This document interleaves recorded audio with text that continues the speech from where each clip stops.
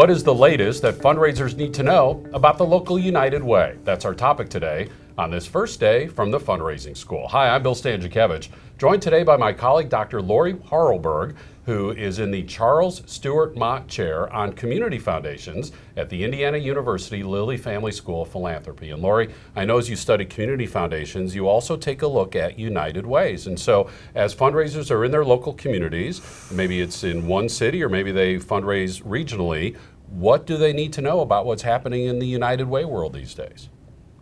The United Way world has been very dynamic. It's been going through a series of changes, ongoing changes since the late 1990s. So the United Way, through a variety of forces that have been affecting it, which we could discuss in detail later, but basically has been changing their model. They've moved away from a membership model where they make grants to support organizations to looking at supporting those organizations and partnering with those organizations that are really making a difference in their community impact. And so this has shifted the United Way model. This has been in transition for the last 2 decades. Some United Ways have moved faster, some have moved slower. So as we look across the country, different United Ways and different communities look very different. The United Way has moved really to 3 priority areas: health, education, and income stability. But different United Ways in some communities are emphasizing different areas. The United Way, as part of one of their big changes, is they've long been dependent upon workplace giving. Right. And they're trying to change that model as local economies have restructured. And corporate giving has changed over time. So we see United Ways trying to expand their definition of what it means to be philanthropic and to be a participant in the United Way system. And so that's Live, Advocate, and Live United, which is advocate, give, and volunteer. So back in the day, they were the community chest. Everybody poured dollars into one place, and these folks were seen as the community leaders who knew where the needs were. And it was not unusual, for example, we're located in Indianapolis, for the local United Way to grant out money to 90 or 100 organizations, just broadly across a wide range of wonderful causes making a difference in the world. Lori, anecdotally for me, a change came in the late 1990s in my fundraising career when the United Way said, oh, by the way, one more thing, you have to measure for results. You have to show us the impact of your giving. And wonderfully, they created tools and resources. They taught us how to do this. It was very hands-on and very careful. And I've always wondered then, did the donor say, United Way, good point. Help us understand your impact. Is that part of this? You talked about the different dynamics that are happening. Is that something that donors were like, what is the United Way's impact here? It has been. Right, that's been a really powerful tool to be able to measure how community is changing as a result of the gift. And a lot of United Ways have taken leadership in trying to put a dollar value to some of the change that's occurring. And that's powerful, particularly to corporate givers who understand that language. However, I think that's just been one part of the many changes that are going on. And what are some of the others? So one of the big other ones, as I had mentioned, was it's no longer about giving to an organization because they are a partner. When you combine it with this measurement system, it's about giving to those organizations that really can move the needle on important community goals. What role has changing and evolving technology played for the United Way? Because again, back in the day, the United Way was the community chest. We could gather our dollars together. They had the information. Well, now I have the information on my hip, on my phone as a donor if I want to donate directly. Is technology, let me ask you this more open-ended. How big of a role has technology been in this changing world for the United Way? Well, for all giving, and giving intermediaries, technology has just been transformational. It's going to continue to be so. We don't know where it's going. But donors are really questioning, why should I pay this 18 to 20% overhead to an intermediary when I could just figure this out myself? So what United Ways are trying to figure out is what role can we play?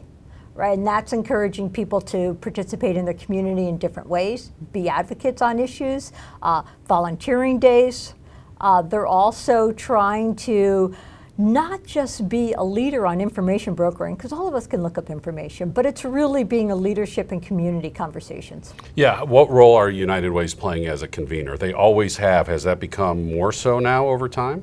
Well, I think community convening is changing in that there are so many actors who are convening communities. We've got anchor institutions, that's hospitals and universities that are playing this role. We've got community foundations in this space. And I think we're seeing United Way as viewing themselves as one actor in a larger collective effort. So the United Way dynamic has been changing over time, both within the United Way, out in society, workplace giving changing, technology has played a role. You know, Lori, you mentioned kind of the three themes: health, education, and income stability. But again, how is that different from one community to the next? I mean, is it income stability for our senior citizens? Is it income stability for our neighbors who maybe only have a high school diploma? You know, what does that mean, and is it different in every community? The wonderful thing is it is different in every community, right? Some communities have said, we're going to tackle early childhood education because that impacts everything. Other communities have taken an obesity approach. Some communities are focusing on workforce development.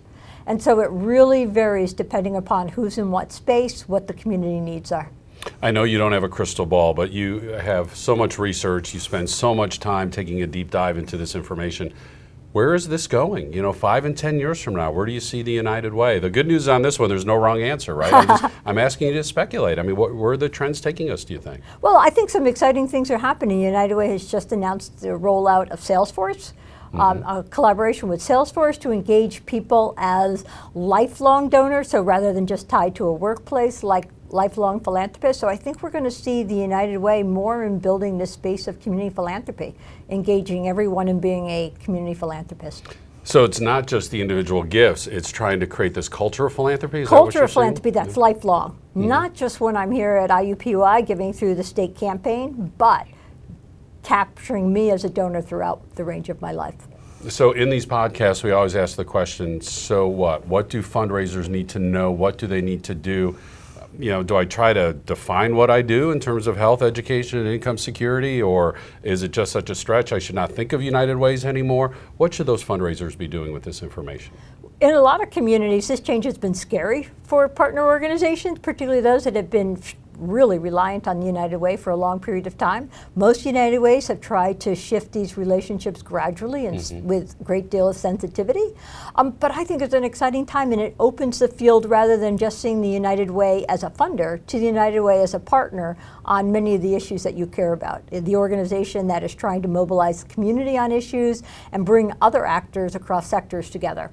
So I think it's exciting for community organizations. You know, when I have the opportunity to dive into the scholarly literature, which I do from time to time as we work on our curriculum at the fundraising school, I keep coming across the name Lori Parlberg.